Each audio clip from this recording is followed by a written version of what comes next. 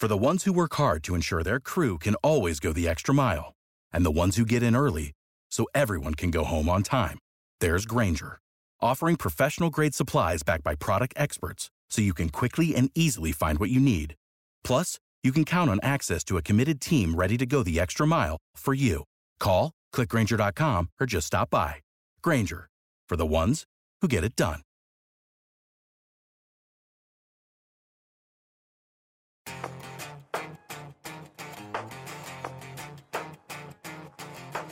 Hey, Nathan, with the end of the year quickly approaching, we thought it would be fun, or at least I thought it'd be fun, to update our list of RIP cars for 2024.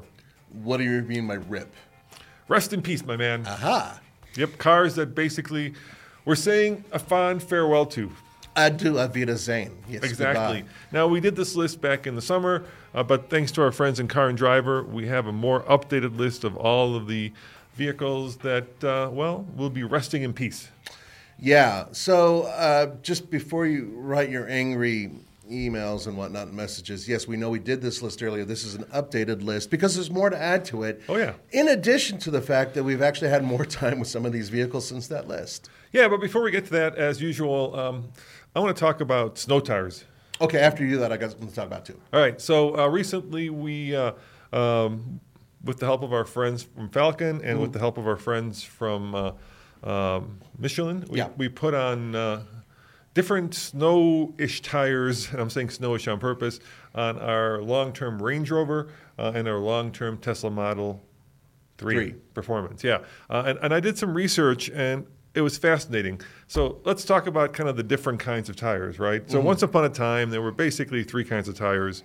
This is going back a few years. They were all season tires, which were kind of a compromise. Yeah, that was a standard pretty much throughout the industry. It's the kind you get today when you go buy a car. You'll get the all Almost seasons. every car has a all season. And they're not snow rated.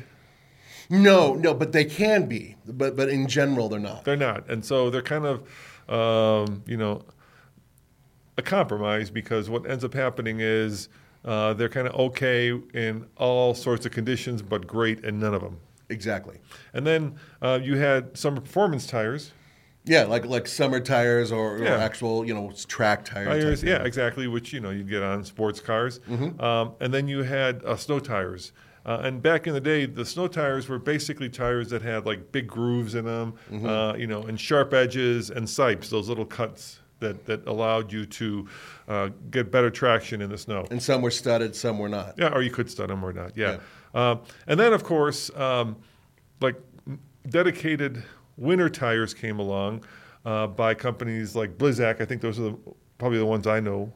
Yeah, but Blizzak is actually the name of the tire from a different company. Right. But those tires had a magic compound. I'm calling it that because it really is magic, because I've gone on ice tracks and driven these things on pure ice, and they have incredible amounts of grip. And the way that they do that is they have a special compound that, in fact, gets much softer when the temperature goes below 45 or 44 degrees, allowing them to actually get much better traction in snow, ice, and slush. Right, as opposed to a regular tire or an all-season tire, which would become hard like a hockey puck, and it would lose traction in colder temperatures. Yes, and they also have these little particles that actually allow the tire to grab onto ice, which is pretty cool. The particles that are in the compound, a little bit of silica, and they're just amazing. But there is a downside to them, and that is after 45 degrees, if you keep driving them through the summer, they will melt off. They will literally melt off the car. And did you know that, I just learned this when I was installing our tires, did you know that compound that provides a magic grip isn't in the entire tire? It's only in kind of the top 2/3 of the tread. Yeah. So you can actually wear down snow tires to the point where they look like they're good, but the compound is gone. Right, which is why they recommend that you don't run them during the summer. Yeah. So wearing snow tires down to whatever that test is, where you stick a penny in there and you see the head of Lincoln. Below that, they become pretty useless. Anyway, so and then recently they came out with this new kind of all-season tire, the all-weather tire, and what that has usually is a triple snow. What is it? 3-peak snow Yeah, for 3 Peaks snow rating. Snow rating, yeah. And what that means is it's got the same compound as a regular all-season tire, but the tire tread is a little bit deeper, and it's designed in such a way to give you better traction in snow. Which is what I have. Yeah, which is what you have, and which is what we got. So we got our Falcons, which were these kind of all-terrain tires that were 3 Peak snow rated, and then we got the Michelin Cross Climate 3s, which were also 3 Peak snow rated. But then I was doing some digging on the manufacturer's website, and you know what that 3 Peak snow rating actually means? Or you know what it's tested for? What? This is very interesting. It's tested for acceleration on mildly packed snow. Oh, okay. So if you have a 3 Peak snow rated tire, according to the Manufacturers Association, you know, all the tire companies get together, they have an association, you will be able to accelerate better on kind of mildly packed snow. But they are not tested for stopping or turning. Well, that's I'm not saying they don't stop or turn better. I'm just saying sure they do, though. They've got to stop and turn a little bit better than the regular tire in snow. I mean, obviously. Right? Yeah. Well, I don't know, but they're not tested for that. They're only tested for acceleration. So, you know, you can jump to your own conclusion. Maybe in the comments below, if you're watching this as a podcast on TFL Talk, you can give us your experience with the 3 Peak snow rating. I've had experience with mine because I have Trail Terrains. Yep. From BF Goodrich, and that is that is their highest rated next to a regular snow tire. That's the best thing they've got, and it's been utterly fantastic in the snow and ice. I've had actually the only issue I've had with it is my gas mileage has gone down, but otherwise it's been really good. And I think that tends to be the case, by the way, with a lot of snow tires because there's usually a little bit more mass to a snow tire. And also that they're not an efficiency tread like they would be, let's say, on a low rolling resistance tire on a hybrid or other type of vehicle that's out there. So you have to be prepared to have your economy suffer a little bit. So just keep that in mind. And keep in mind, guys, here in Colorado, we really do care about snow performance because a lot of people like to go up to the mountains to go skiing or snowboarding or playing and boarding. Or just leave their house and get out of their neighborhood. And chances are anytime you go up in the mountains, you're going to hit snow, especially in the winter. So we're not talking about like summer performance or wet performance. Or off-roading even. Or off-roading performance. We're just talking about snow performance. Right.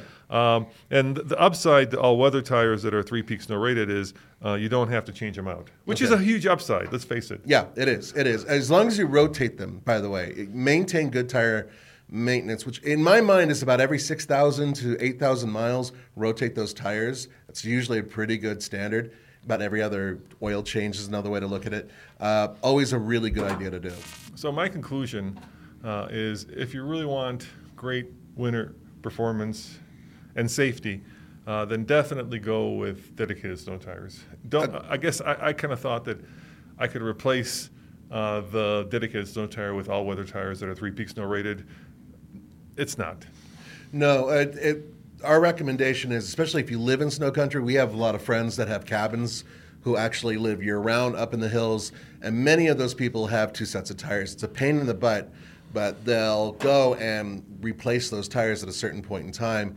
I believe they can go to a discount or whatever and have them swap them out of the vehicle, and it's the best way to do it. Snow tires that are dedicated for snow and then having your all-season tires and just swapping back and forth between the two of them. Good way to produce longer-lasting tires and at the same time have good security in all weather. Now, the other issue I'm having, and this has been going on now for 2 weeks, is actually getting the TPMS sensors to work in the Range Rover. And Alex, our videographer, also had the same issue with his Ram. So apparently, Nathan, all PMS sensors, this is tire pressure monitor system, tires are not all the same, and they don't work on all cars. And what that ends up meaning is, like with the Range Rover, every time I get in it, I get this giant flashing light saying your TPMS is not working, and then a continually little flashing, which eventually goes out, a little TPMS light along with a little exclamation point. It's really annoying, super annoying. Every time I have to go in there, I have to cancel it out. Don't we have a little tool that can cancel that out? It looks like a little gun or something like that. You go to the tire and take care of it? No. We don't have that? That doesn't exist. Oh. No. I thought That was how you set the TPMS on a GM product. There's this little but it's only for GM products. Oh. And it basically allows you to reset the TPMS sensor. Yeah. But the lesson we're learning is if you want TPMS sensors to work, you probably got to go with the OEMs. And if you try to go with the cheap ones, and they can be expensive, Nathan, We bought so for the Tesla, we bought factory TPMS sensors. Right. For the Range Rover, we just bought them off the shelf. Mm-hmm. Guess how much the Tesla TPMS sensors were? Well, if it's Tesla, it's going to be expensive, so I'm going to say $100 each. 120, yeah. All right. So that's That's almost a lot. $500 for 4 TPMS sensors. So Wow. now you've got tires, and we also actually went down in size in wheels. So we also bought wheels and tires, and so this became a very expensive exercise. $1,000 a tire, nearly. But the upside is when you buy tires and wheels, then you can swap them out yourself, Yes, which you is can. nice, right? So you don't have to go and stand in line here, at least in Boulder. The tire shops are so slammed right now that this becomes a very painful process. Yeah, this time of year is really difficult. You can't even park at Discount Tire. There's so many people there. Yeah, we have a pretty small one here in Boulder. But So with tires and wheels, Yeah. you just do it yourself. That's all. You still have to potentially, store it. or you hire somebody to do it for you if you don't want to get dirty. Oh, it's not hard to swap out Half for. the people you're talking about who can actually afford to replace those are not going to want to do it themselves. They're going to want to hire somebody. All right, you hire the local neighborhood kid. Exactly. Yeah. Get the neighborhood kid. Make sure you text. Make sure that after he or she is done with putting the tires on, you make sure that the torque is correct on all your wheels. Yeah, or get a torque wrench. Well, that too. Well, the kid's not going to. Okay. All right, or you could do what we've been doing, which is now gone to Discount 4 times, maybe 5 times, trying to get the right TPMS sensors installed for the Range Rover, which apparently is not as easy as you would think. Correct, Amundo. But they're gonna, you know what they did? They were good to us after like the 4th time. They were like, we'll carry the cost ourselves of the OEM TPMS sensors, which are significantly more expensive than the aftermarket ones. So thank you, Discount. I appreciate that. So that was nice of them. Bunch of bros. Thank you, guys. Hey, let's get to the topic at hand, and then maybe halfway through this, I have a little rant. All right, well, let's get to it, Nathan. So updated list of the cars that we will no longer see in 2024. And this is alphabetical thanks to Car and Driver, and I highly recommend you go check them out. Great. I mean, I grew up reading Car and Driver. Yeah. So great publication. The Audi TT and TTS Coupe and Convertible. Yeah, gone. Funny thing about this, I don't mind it. Roman does. He loves TTs. He loves nothing but to hold a TT in his hand. He loves the TTs. Can't get enough of the TTs. I like the 5-cylinder turbocharged. It sounds like an angry V8. A 5-cylinder turbo is a unique, and that's the TTS, is a unique power plant that I'm going to be sad to see go. And what other car has a 5-cylinder turbo, Nathan, besides the RS3? Yeah, I mean, there were other Audis that had the 5-cylinder and let's face it, turbo. if you look at it, the current one, it's much more baby R8 than like the rub on the TT was always, and we had the first generation one. We had the one with the baseball leather, Which interior. looked really, the interior was amazing, I'll say. But the rest of the car was But it was nuts. the rub always was that it was more of a hairdresser's car than an all-out performance car. Yeah. And basically it was based on a GTI, Mm-hmm. same chassis. And the first gen, which we had so much aluminum in it. Oh my God, there were like aluminum bezels I thought it was around fantastic. It around was so everything cool. basically. Yeah, it was a really cool design. Beautiful But- design, and the car completely broke apart. This is from that era of Audi where they would last about 100,000 miles, and then things would just start to fall apart. Yeah, I think it actually lost components as we stared at it. It did, yes. It was Ours was at the shop all the time. Actually, we ended up selling it to Toby, who bought it for his mother-in-law, who then gave it back to him and said, "I don't want this thing. It's garbage, get rid of it. We had the Quattro Yeah. with the. We had the bigger one, not the 2-liter turbo. I think we had the The 6-cylinder. V6. Yeah, the V6. Yeah. The engine was fine, but everything else wasn't.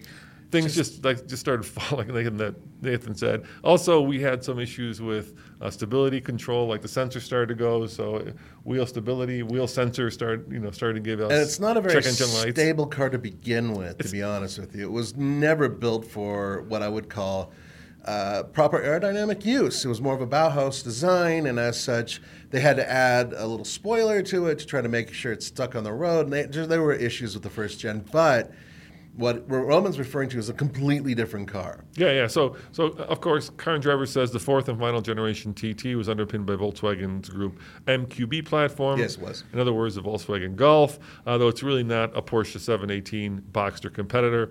And I think that's fair, but nevertheless, by the end of it, at least the one I drove on the track and off track, It was really sexy. And then there was one at the Audi dealership that I kept seeing as I kept driving because we drive by at least I drive by the Audi dealership on the way home from the airport, which I go to a lot. There was this one that was like a popsicle, orange fudgesicle, so orange-sicle. So it was white and orange. It was beautiful. Creamsicle. Creamsicle. Yeah. Oh my God, I lusted after Leave that. it to the fat guy to remember exactly what the reference. So, right now they have a bright yellow F-Type sitting there. Okay. So lemon meringue. The problem with the F-Type is now that they've put the BMW powertrain into it, it's a better powertrain, but a worse design. I think the first generation, well, not the very first, but the last generation F-Type was much prettier. Yeah, than the current we'll one. get to Jaguar in a minute. Yes, we'll get there. They're on the list. All right, and then speaking of the TT's bigger brother, the Audi R8 Coupe and convertible. Also, that hurts me personally. Yeah. I really am sad about that. I love the R8. I know that they haven't done a lot with it over the past couple of years. I mean, they had one big change, and then that was about it.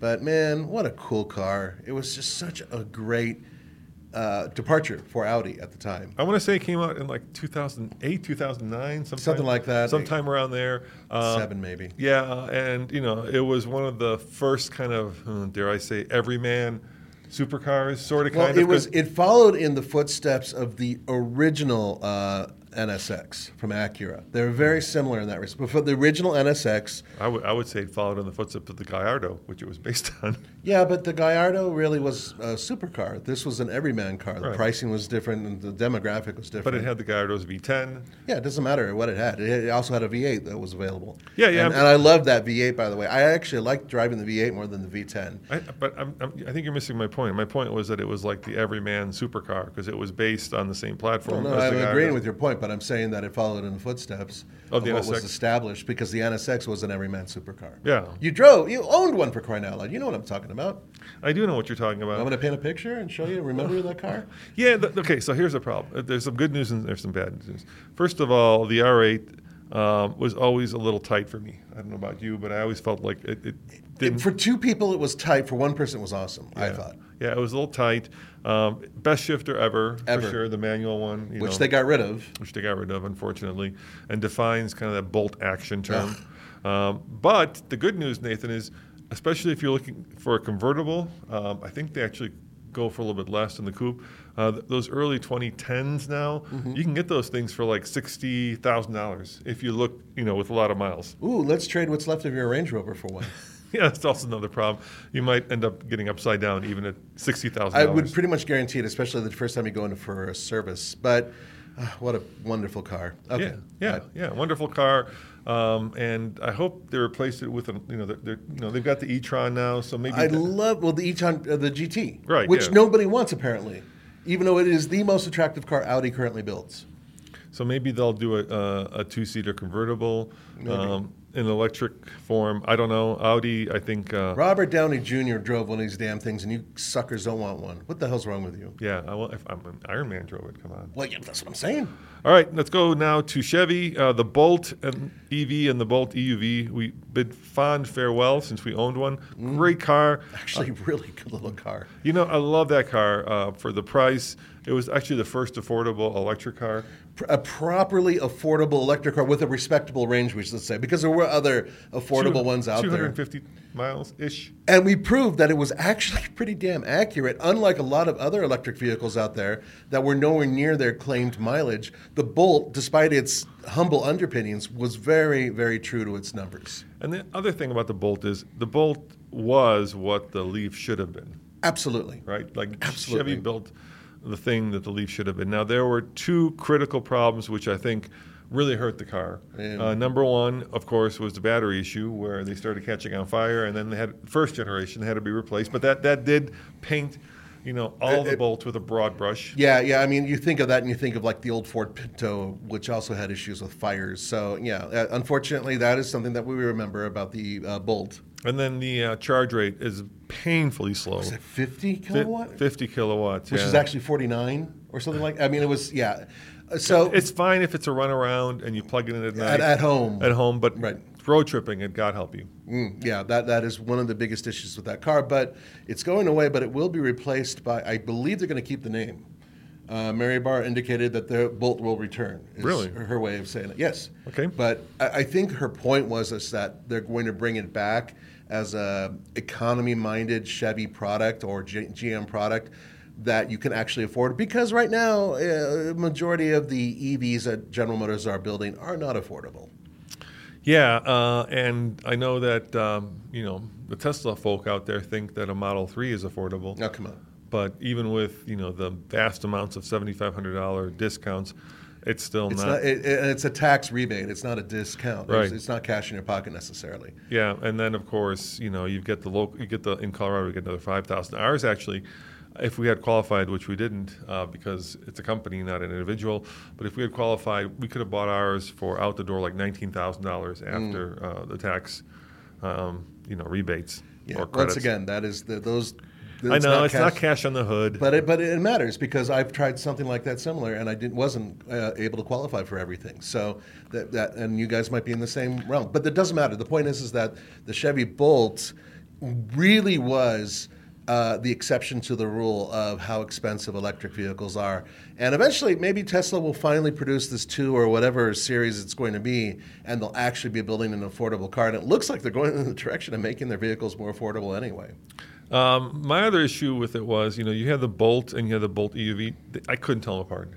I didn't know why you would pay more. You pay had to sit more. in them to really tell them apart. Why you would pay more for the Bolt EUV. Yep. They both came across as tiny little hatchbacks. The Bolt EUV was larger. I sat in one. I know, no, I'm not saying it wasn't, but like if you saw one going down the street. Yeah. So, they looked very, very similar. Yeah, so it was. I think it just created confusion in the marketplace. Yeah. Like, hey, honey, I want a Bolt, and then you show up, and then you want the Bolt or you want the Bolt EUV. And I'm like, just pick one. Why do we have two? Yeah, actually, what they should have done, I think, is that the Bolt should have just been the EUV, right? Yeah. Because I mean, the overall performance wasn't that much different, and you had more space. But it was one of the best cars I think that we bought this year. We bought it for the money. Hell yeah! We bought it at the end of last year and loved that car. Hated to see it go. It was very affordable, very usable, and very fun actually to drive. It actually trounced a lot of our expectations. Yeah. We did this great video where we had 4 electric vehicles that we took on this particular course, which was really challenging for electric cars. And the Bolt, I would say, won the competition because we it up and over 4 mountain passes. Yeah, 4 mountain passes going back and forth. Yep. That's combined. And we had a Volvo, we had a Kia, we had the Bolt, and we had a Tesla. And the Bolt kicked everybody else's ass. Absolutely blew us out of the water. And really, other than its unusual styling, which is the only thing I think is kind of a negative, I think it's a fantastic car. Such a shame that it didn't do better than it actually should have, I think. But anyway, we should probably move on. Yeah, so now we're Chrysler, and we're to the 300, which leaves Chrysler with exactly one car, and that is the Pacifica to sell. I don't know how you Chrysler dealers do it, but more power to you. Obviously, about as American of a car design as you can get if you consider that the underneath is an old Mercedes. Yes, and they are going away. They do have a few models. I'm pretty sure by now they've already sold out of the special hot one. The 300C with the Ronnie 485 horsepower, 6.4 liter V8. Yeah, it's got to be by now.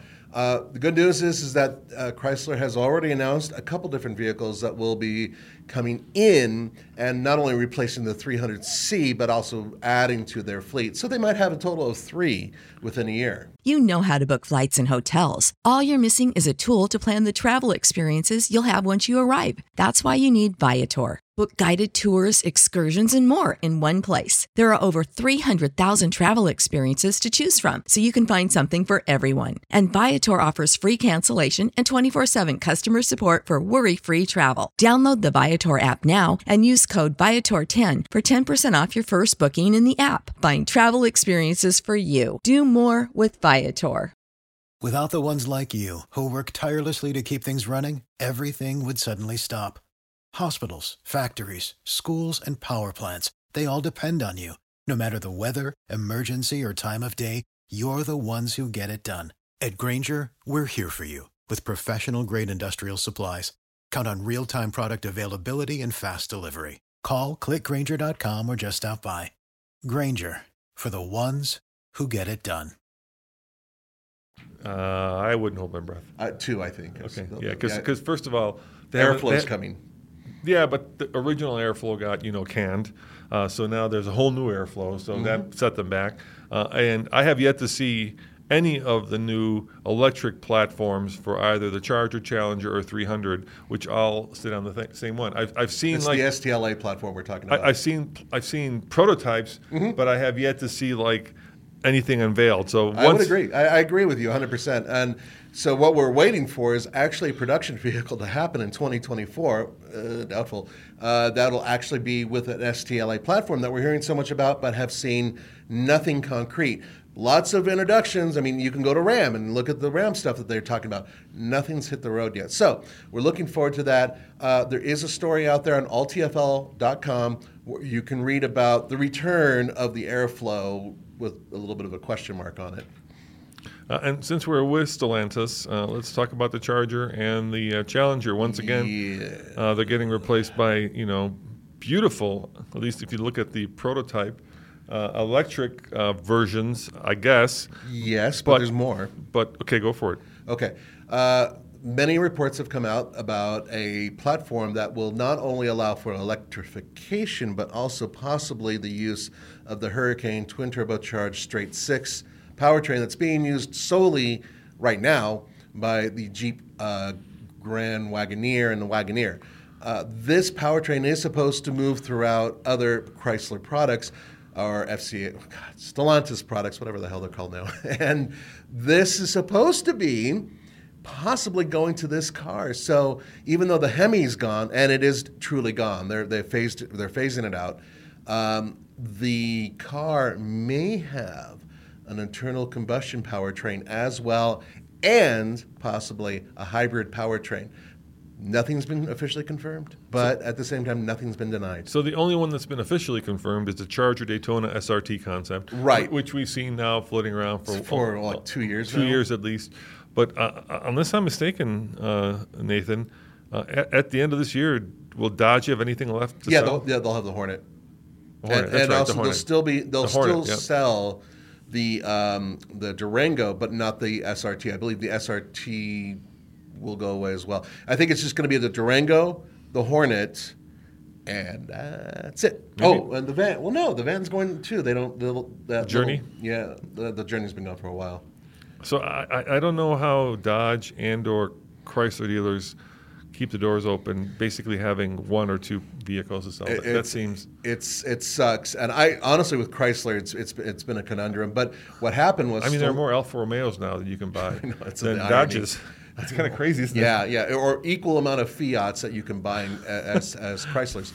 Here's the deal: Stellantis gave all of the quote unquote failing branches of former FCA a chunk of money, basically saying you have X amount of years to turn profit, or at least show that you will turn profit, or else you're gone. And that was Fiat, Dodge, Chrysler, I believe Alfa Romeo, and perhaps there's one more that I'm missing. Those are the ones. Ram and Jeep, they are basically saving the entire company, at least here in the United States. But everybody else, yeah. So that is why they're able to keep the doors open. And in the next 2 years, that's basically time up after 2 years from 2024. I think it's 2026 that they have up to, and then they're gone if they don't make something happen. So we'll see what happens. I got to tell you, dude, I am worried about our friends at Stellantis. I am too. There's a lot of people going away. That includes Ram. That includes Jeep. Yeah. I don't know what the French overlords, because let's face it, it's Peugeot, right? Is the company that bought them in essence.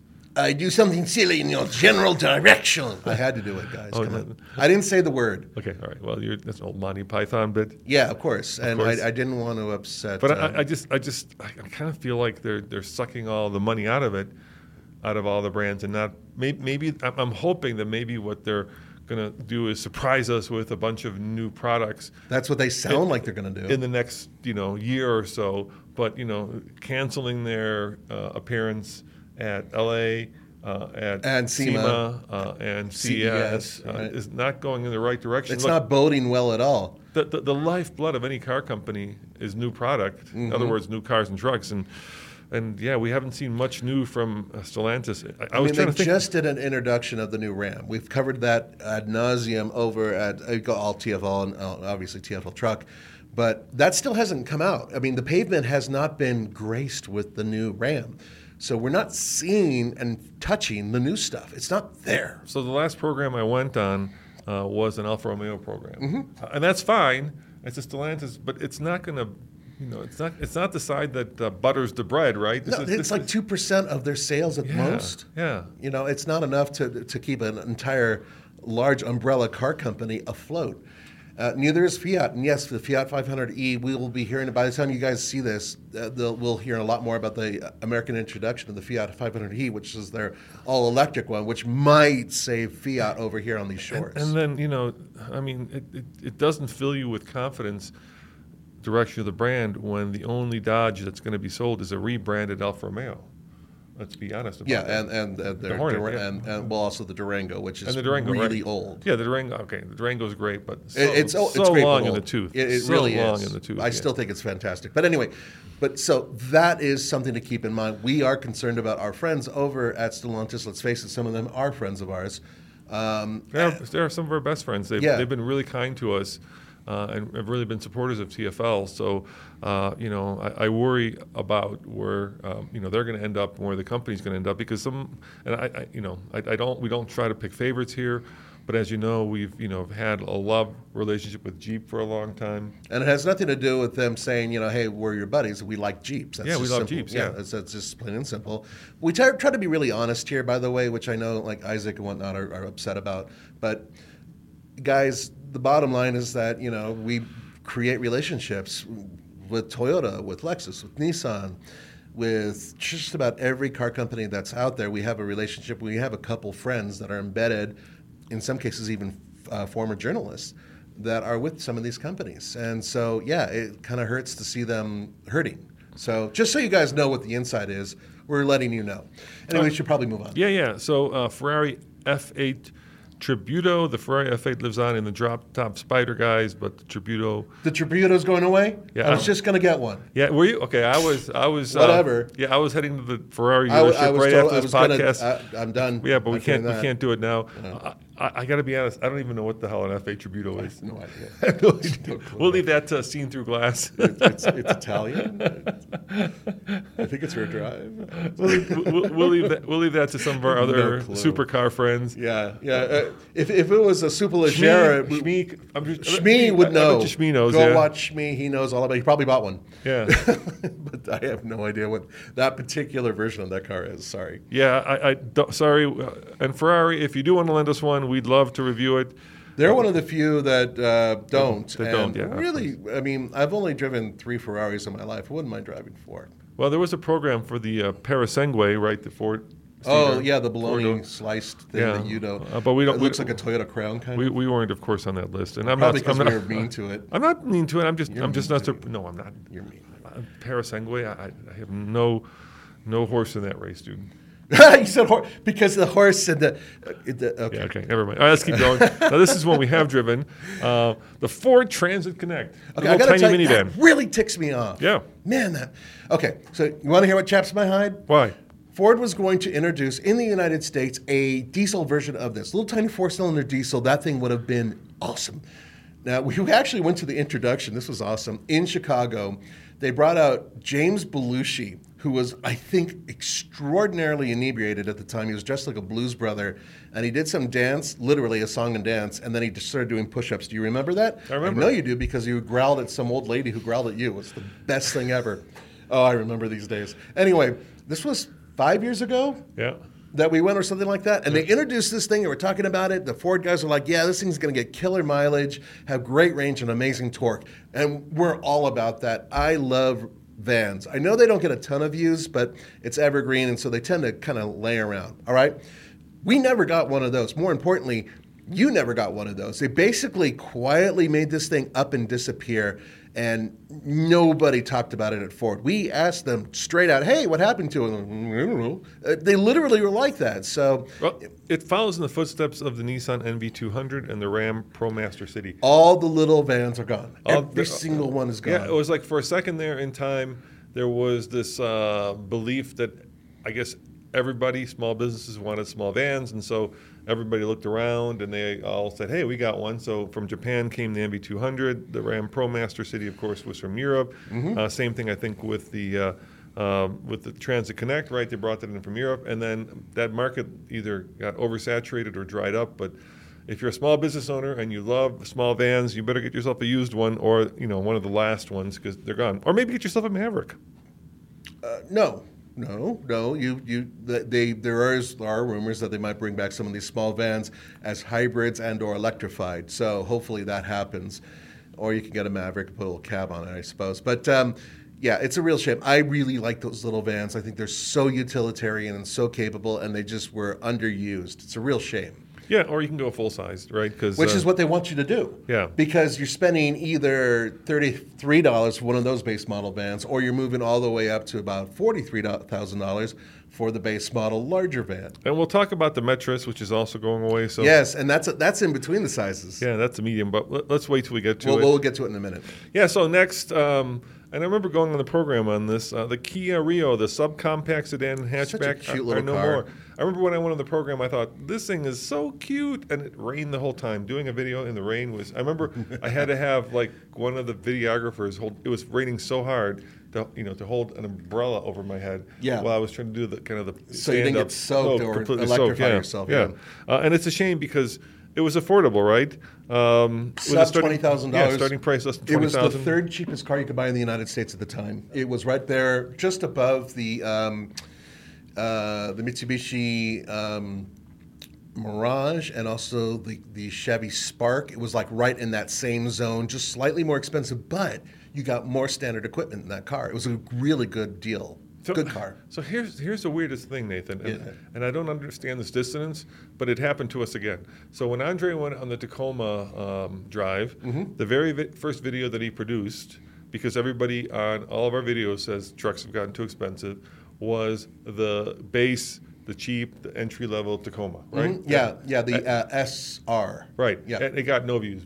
Considering it's a brand new truck. I mean, it was over 100,000 for a video, but for us that for truck, our truck channel is the most popular. So there's like this dissonance between what you guys say and what you guys want to see. So all the comments are like, trucks are too expensive. Oh my God, can you believe it? And then we do a cheap truck thing, and nobody watches it. Yeah, like you hate expensive trucks, but you don't watch the videos for or cover the cheap trucks. So I don't know where people are with like how expensive trucks are, or maybe that's the politically right thing to be. Like, I hate expensive trucks, I love cheap trucks, and then secretly you go and buy the King Ranch. There's a very good reason why these automakers and these truck makers are selling these extraordinarily expensive trucks, because you guys are buying them. Yeah. But on the other hand, and I'm not going to lump everybody together out there. No. See, right now this is a car podcast, and many of you car people may not have been aware of the fact that there's an extremely affordable version of the Toyota Tacoma that's out there. As such, I highly recommend you go over and check out that video on alltfl.com.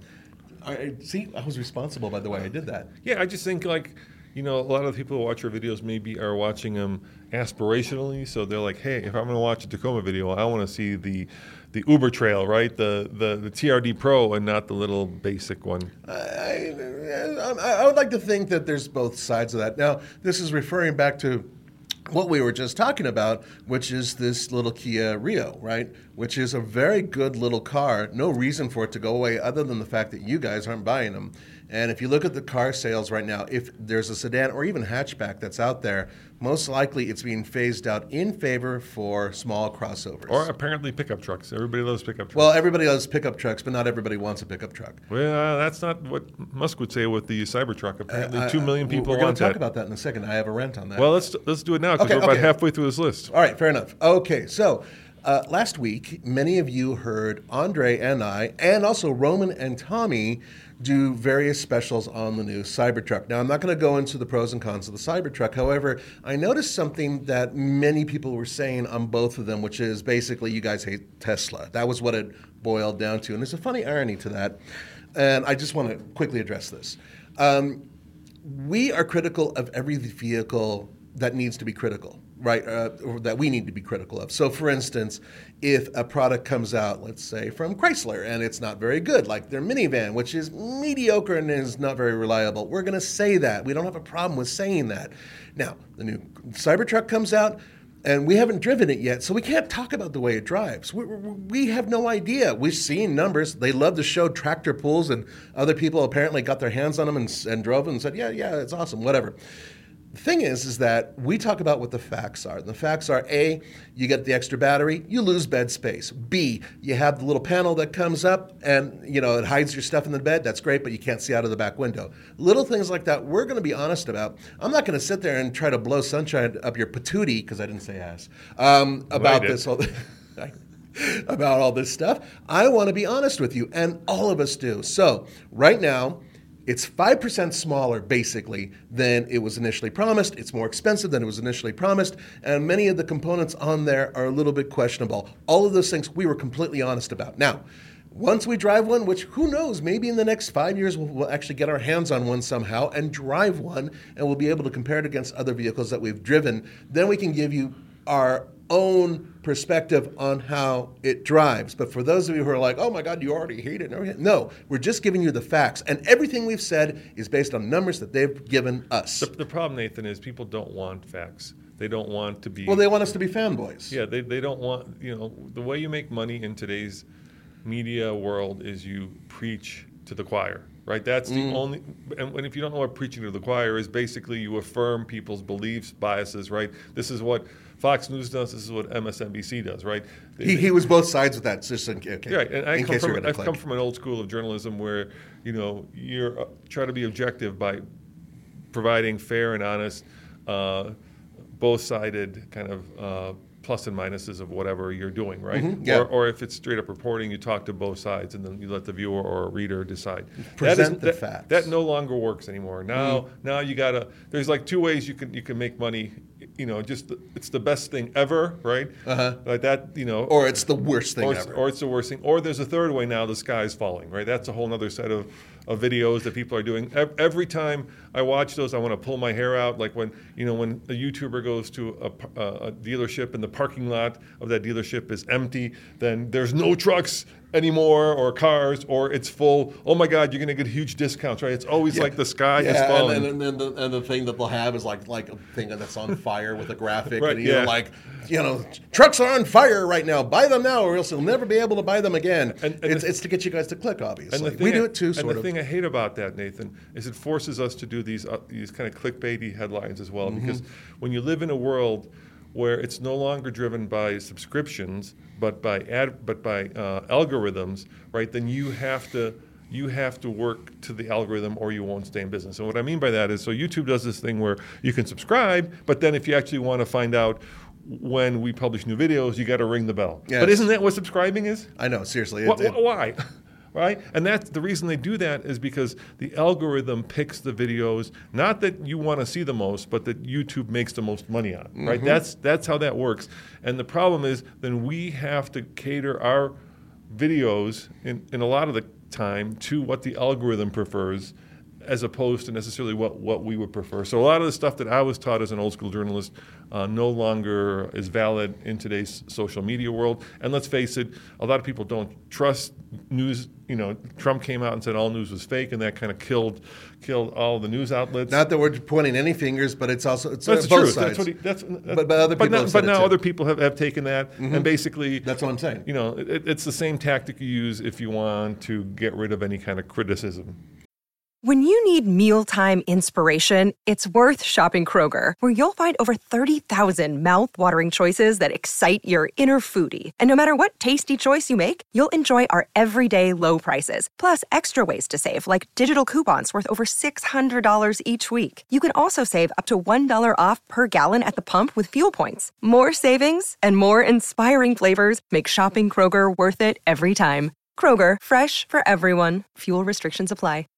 Well, right? That's exactly the that's easiest fair. way to do it is to kill it from the head of the snake and just make everybody believe. So let me give you a good example of that. I'll give you two examples. Okay. All right. So Tesla did two interesting videos that were basically advertising videos. Right. They did the video where they raced the Cybertruck against the Porsche. towing a Porsche. And also Rivian. No. They raced a Cybertruck towing a Porsche against a Porsche. Yeah. Same Porsche. One was being towed, and the Cybertruck, of course, won. Of course. Right? And then the other one they did was they did kind of a tractor pull. Yeah, saw that too. Where, they showed that the first thing that you have to understand, they're not going to publish a video where the Tesla doesn't work or win or obliterates the competition. So a lot of people in some of the comments I was reading were saying, look how well the Tesla did in the tractor pull. That's not an objective third-party test. That is an ad. If you're the same with doing the tug of war, and the same with the other drag races that they produced. If you're taking your kind of objective critique of these videos, then you're not making informed decisions. These are pure out advertisements. If Tesla's publishing it, if the truck doesn't win, they're not going to publish it. Yeah, I mean, come on. Think about it. Here's another way to look at it. If Ford put out a video showing the Mustang losing to the Camaro, would that make any sense? Of course not. So they're not going to produce that video. They're not going to show it to you guys. That's our job. That's what we do. So let's do our job, okay? Let's talk about the pull video, right? The tractor pull video, basically, right? We've done a lot of tug of wars, and we've done a lot of kind of heavy pulling, and there's really two things that determine how well a vehicle will pull. And this is tractor pulls as well, right? Mm-hmm. Weight, how heavy it is. That's why if you watch a tractor pull, they put all this weight on the front of it, right? Sure. And tires. Yeah, that helps. Right? So in that video, if I'm not mistaken, the F250, which I don't think was a diesel, by the way, had like street tires, so bad traction. Whereas the Cybertruck had all-terrain. Those good years that they built specifically for it. Yeah, all traction. The Cybertruck also has a lot of batteries, which are what? Heavy, right? So now you got the two things that determine how well something will do in a tractor pull: weight and tires. And obviously tons of torque too, because it's an torque. EV. Yeah. But that torque is useless if you can't put it to the ground. I get your point, but that's. So we're not going to sit here and compound everything. There's a real point here, and that is that many of you guys, look, we've owned almost every Tesla that they built. Actually, the only two that we haven't owned is the S and the Roadster. The Roadster was crap, and maybe you guys will actually agree with that. And then the S, well, those things are becoming very valuable now. What, the Roadsters? Yeah, they only sold like 1,800 of them. Yeah. Well, and we drove one. Actually, we were one of the first in Colorado to actually drive one and do a video, by the way, which is a very early TFL video. Anyway, going back to this, the point is that we've driven them. We acknowledge that the tech and a lot of the mechanical components in a Tesla, fantastic. We have owned four Teslas that we've owned. And if you think about it, we have a majority of a lot of the early Tesla stuff out there with the Model X. We were one of the first to tow with it and the whole Take it off-road? Take it off-road, that didn't go well. So the point I'm getting at is that we're basing our information on what is available to us. And for those of you out there who are watching these little things that Tesla's putting out there and saying, oh, look how great they are, guys, remember that they're producing something for you guys based on impressing you. They're not going to put out anything out there where perhaps, I don't know, it didn't work or it didn't win. I'm sure there were things they tried that probably didn't work. Yeah. You'll never see those. Yeah, well, that's exactly the point. So anyway, I just wanted to go on that real quick because the Cybertruck kind of fits on both realms, right? It is, yes, it's considered a truck, but also many car people, especially electric car people, are very interested in it as well. And we are as well. We want to drive one. We're fascinated by what they're doing with it. I want to take one off-road. We'll see what happens. And here's where I'm torn, right? Like where they took the Tommy gun and they shot the Cybertruck, right? Yeah. I love the fact that you've got this vehicle that is, in quotes, bulletproof, right? Yeah. So the enthusiast in me is like, wow, the little 12-year-old kid is be like, wow, you could take a gun and you could shoot to downtown LA. It'll be great. Right. But then the journalist in me says, why are they using a Tommy gun? Why are they using a gun from 1920? And of course, the reason is because those are low-velocity bullets, right? Yeah, 45 caliber might mushroom a little. Yeah. Right, like a modern bullet. Well, a 223 or whatever, if an assault rifle most likely would penetrate that. I think. Well, so. No, not most likely. It'll penetrate it through not just one door, but both doors. Nice. Okay. See, we don't know for sure because we haven't shot it ourselves. So give us one to shoot. You think somebody's going to buy it and actually take like a AK-47 or an M16 or something like that? Yeah. Yeah. I think it might happen. I think or at least get a door panel and like fire into it. That would be cool. I'd like to see that instead of like old. I have some great guns I'd like to use on it. Tommy gun bullets. Yeah. Anyway, so you see the conflict. Like the kid in me says, "I love this. This is so cool." But then the journalist in me says, "Wait a second. Why are they using a gun from 1920?" Anyway, enough. Let's go back to our list. Yeah. Yes. Kia Stinger, Nathan, a sedan that's going away. That is a terrible, terrible shame, but I also understand that they weren't selling any. You guys wanted a rear drive bias, proper sedan that you could race around. It looked cool, it had good power, very affordable for what it was. Nobody bought it. And also all-wheel drive version as well. I totally would own one of those if I had need for a sedan, which unfortunately I don't. The poor man's Audi A7. Yeah, But I would say neither that. the A7. But it was I think it was better than the A7 in some ways. Better headroom, I thought. But neither the A7 or the Stinger are selling because nobody wants them. sedans, or hatchbacky sedans. Yep. Nope, yeah. sorry. Yeah. Which is a total bummer. Now, this is something interesting. The Jeep Cherokee, a storied, dare I say, iconic name in the Jeep lineup. Okay, so there's a couple things you guys just got to know about this. First of all, lots of things have changed since the reorganization of the UAW and their deal with Stellantis, because they closed the plant down. Belvedere, right? Yeah, Belvedere, where the Cherokee was being built. And now they have a deal to reopen the plant and build different things there, possibly a pickup truck and some other components, and electric vehicles.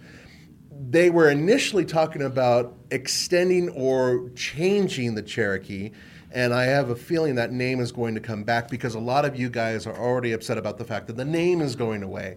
I think that they'll bring the name back, but it's not going to be the same vehicle. As an electric vehicle. Yeah, or as an electric or a hybrid, possibly. Current Driver says they resurrected the name in 2014, so now 10 years ago.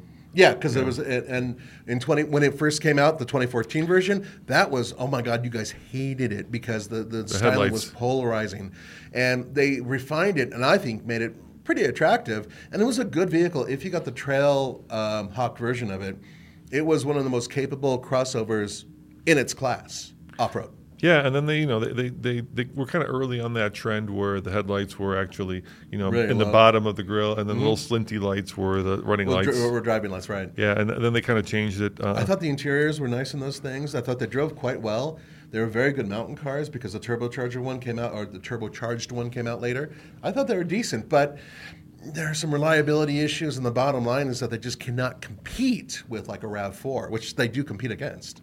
Yeah, I think you've got like one chance to make a good impression in life and in the auto business. And I remember when the first picture of that came out, I think Jalopnik published it.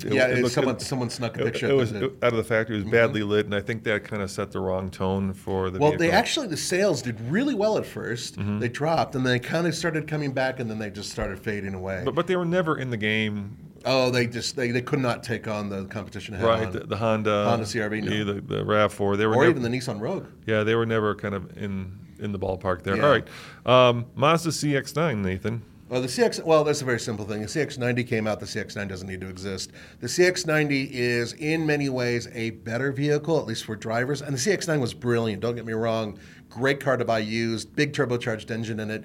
But the new CX-90 is a better vehicle, period. And also, there's a plug-in hybrid version of it, which the CX-9 never had. It never had anything like that. Well, and Current Driver says, and they're right about this, that the CX-9 did have a really cramped third row.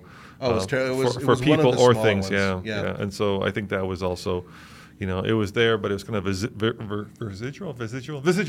Yeah. Of third row, yeah. The only one that's smaller than that is probably the Mitsubishi Outlander. That one has an almost completely useless third row. Almost. Yeah, this one, I don't know what they were thinking the next one? when they brought this to America, but the Mazda MX-30, of course, in Europe, What a failure. It's got a little range extender, which is a rotary. Here they brought it in as a all-electric car with just over 100 miles of range and decided to charge $35,000 for it. So basically, they created a California compliance car 10 years after the compliance car was initially introduced and charged an obscene amount of money for it.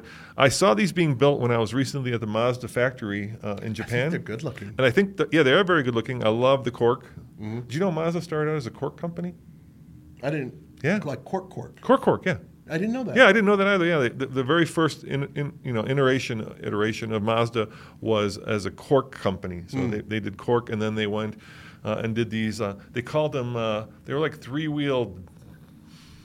They called them trucks, but they were motorcycles because they had handlebars. Right. So they had a little truck back. Yeah. They had these like little. That was how they started out manufacturing vehicles. But yeah, a cork was what, and I kind of love that kind of nod to the past with the cork that was inside this thing. But I don't know why they didn't bring in. I'm sure it was for like emissions. Well, reasons. there were a lot of issues with the range extender, but my issue with that was, okay, you don't have a range extender in there. You have terrible range.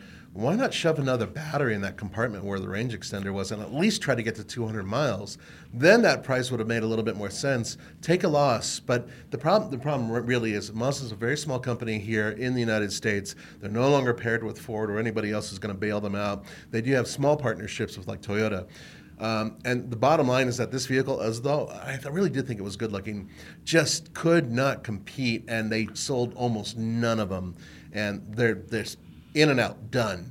It's a big loss for Mazda. They put a lot of time and energy behind this, and it's another failure. They failed with their diesels. Remember those? Yeah. And they failed with their Skyactiv X. Where was that? Never happened. They're very proud of that. Yeah, but I never understood. It's not here. I never understood what the Skyactiv actually got you. I mean, maybe more Skyactiv clever. in general, Mazda is, in terms of their engines, their four-cylinder engines are some of the most efficient in their class, and they're also some of the leanest burning. So they're very, very clean. And that I'm a Mazda fan. I fully admit it. Me too. My first car was an RX-7. Yeah, and so is producer Zach. We all acknowledge the fact. Actually, most people here have owned a Mazda at some point in time. I've owned 5. They're just good driver cars. I think here's the problem for Mazda right now. They've like Volvo. They've been trying to move up market, right? So I think Volvo is and Mazda wants to be. Yeah, and the problem I think is the name. I mean, the reason that like Lexus was successful, and to some extent Acura is successful. Infiniti, I'm not so sure about, and Genesis, we'll see. Well, but basically, it's hard to rebrand yourself as upscale when you have the same name as the Vroom Vroom was right. Name. Yeah. So maybe if they had enough, but they're a small company and they probably don't have the resources to actually, create a second luxury brand. No, well, they tried that actually with the Millennia way back. Yeah, way back. Yeah, they're going to move in that direction. And they've always wanted to. Now, here's the good news.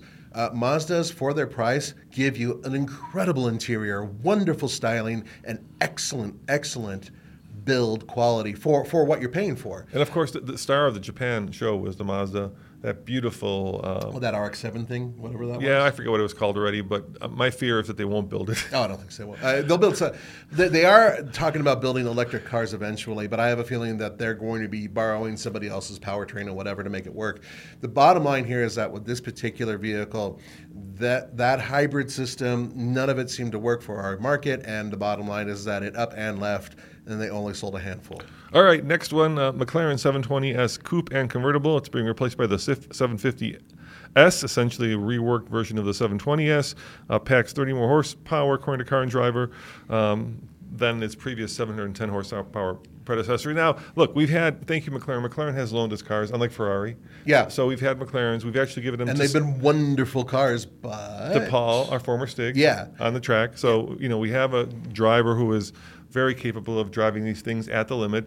But from my point of view, McLaren has a similar issue to Mazda, except that they have Porsche as a competitor. In addition, you guys don't click on McLaren videos. That's an and absolute truth. They all look alike. They do look very similar. Look very the similar. P1 looks a little bit like the MC4-12C, whatever the hell. Anyway, the point is that we've done probably a half dozen McLaren videos since TFL's beginnings, 14 years ago almost. And maybe we don't have the audience for it. Well, many of you don't care.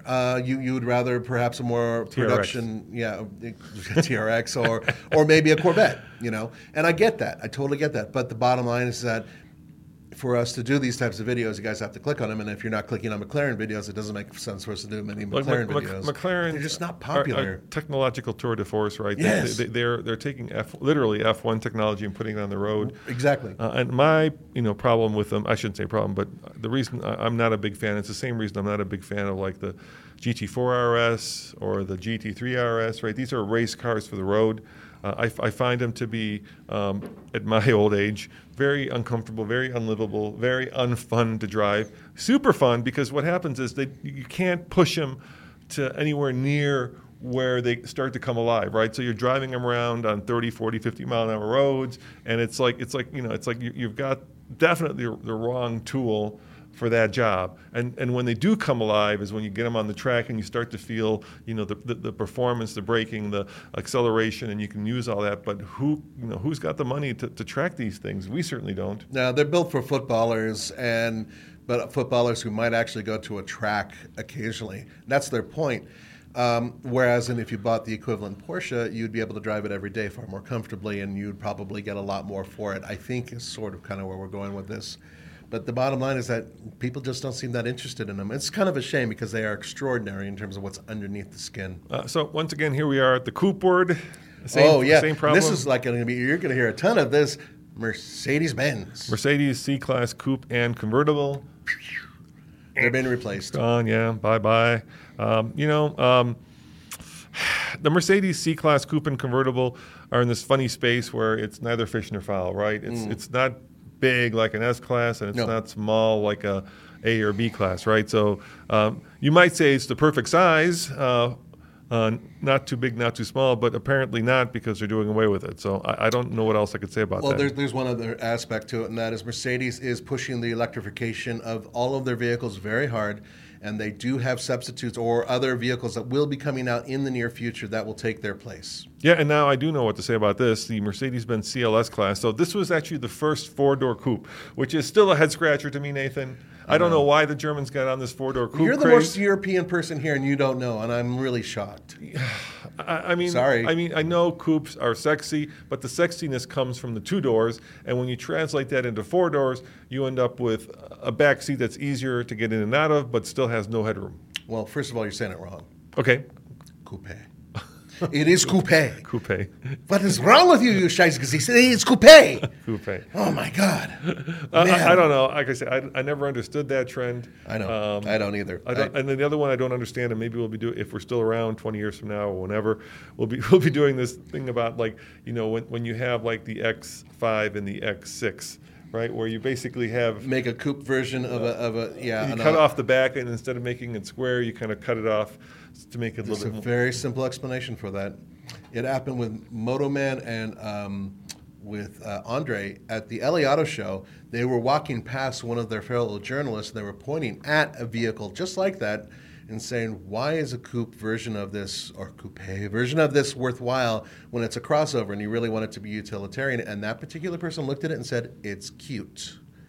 It's all about aesthetics. That's the only reason why. It's not about aerodynamics. Don't give me that, because you can't fit more people in there. You can't do anything else with it. It's just a ridiculous thing. So it makes sense that people think it's attractive for some strange reason. So the next one is Mercedes-Benz E-Class Coupe and Convertible, but Car and Driver says in its place comes the CLE Class Coupe and Convertible. Think of it as a two-door E-Class successor, albeit with a new name. Exactly. That's exactly. So they're just basically rebranding it. Yeah. It's coming back. Okay.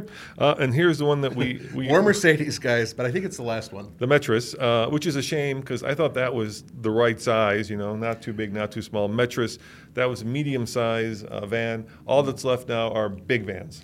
Yes. Now, the Metris had an unusual... I actually went to one of the events for this, and the Metris was an unusual...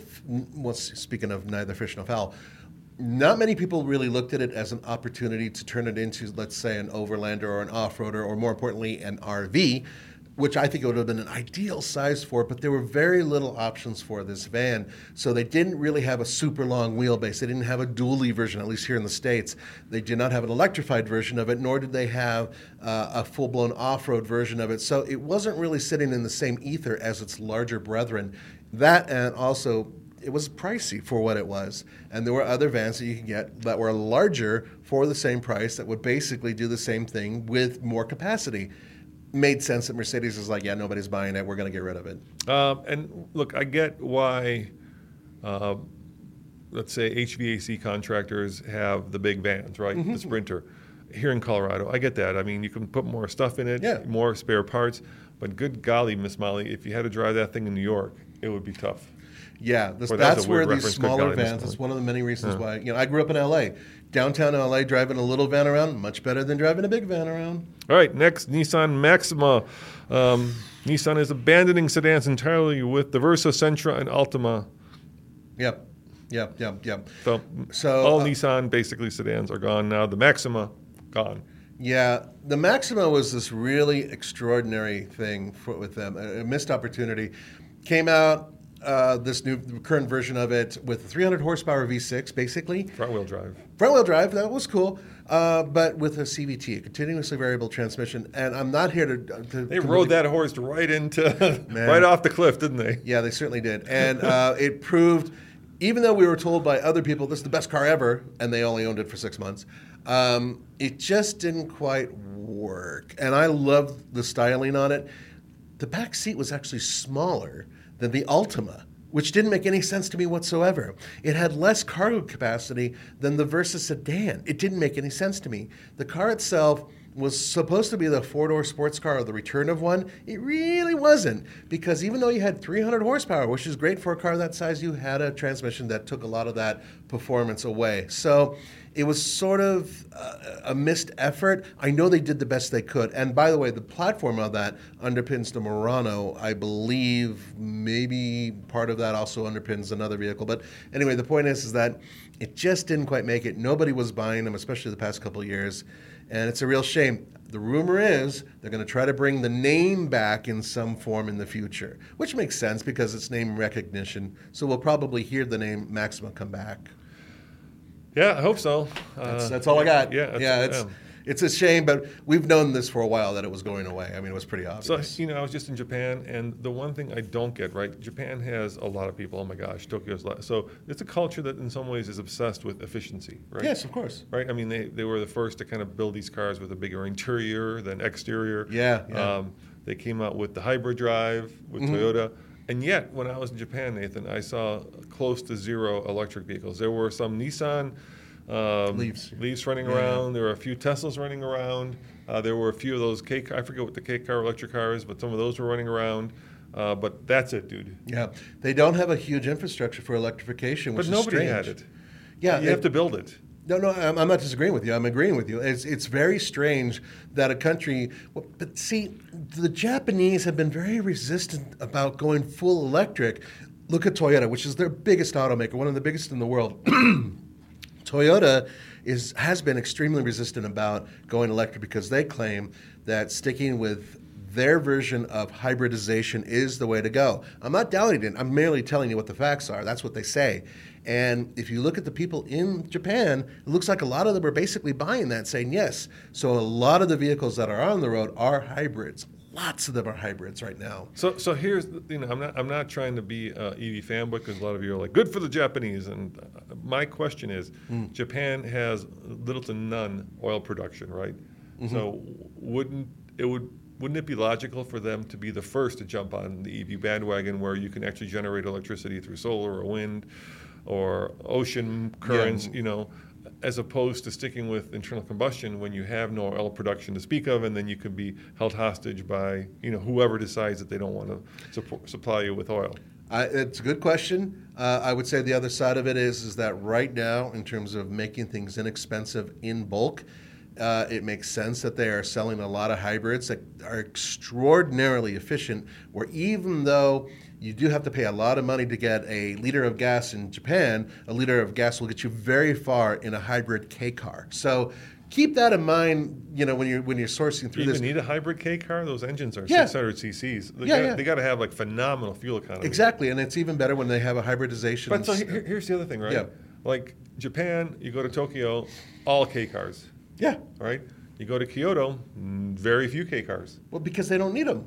You don't need them in open areas compared to Tokyo. You can't get parking in Tokyo. Exactly. Tokyo is impossible to live in or park in. You have to get an apartment size that's basically the size of this desk. Yes. You know what I mean? Yes. So many people. I've had friends who've lived there, and it's very, very difficult. So makes sense. And by the way, we love K cars, and in the future, you're going to be seeing some stuff with some K vehicles at TFL. Once again, all coming TFL. Soon. Yeah. Coming soon. Go to alltfl.com, and there will be more soon. Well, guys, thank you for spending this hour with us. We really appreciate that you guys watch or listen, however you like to get your podcast, either on YouTube or at your favorite podcast platform. We try to balance this both from a visual standpoint and from an audio standpoint. So sometimes that's hard, right? Like when we go and do car shows, It's much more visual. Yeah. When we do a walk around than when you guys are listening to it. But I hope that you either appreciate it for what it is, and if you want, more typical tests or more off-road tests or more towing tests where we're actually doing towing and off-roading, head on over to LTFL because we do have different channels for different choices for you guys. Yes, and several websites as well, so don't forget about those. And guys, have a wonderful week. Be careful out there. I apologize for my early holiday sweater. I thought we were going to be doing holiday shopping today, Roman, so that's why I wore this. But anyway, guys, have a wonderful week, and I'll see you next time. Ciao. Without the ones like you, who work tirelessly to keep things running, everything would suddenly stop. Hospitals, factories, schools, and power plants, they all depend on you. No matter the weather, emergency, or time of day, you're the ones who get it done. At Grainger, we're here for you with professional-grade industrial supplies. Count on real-time product availability and fast delivery. Call, clickgrainger.com, or just stop by. Grainger, for the ones who get it done. When you need mealtime inspiration, it's worth shopping Kroger, where you'll find over 30,000 mouth-watering choices that excite your inner foodie. And no matter what tasty choice you make, you'll enjoy our everyday low prices, plus extra ways to save, like digital coupons worth over $600 each week. You can also save up to $1 off per gallon at the pump with fuel points. More savings and more inspiring flavors make shopping Kroger worth it every time. Kroger, fresh for everyone. Fuel restrictions apply.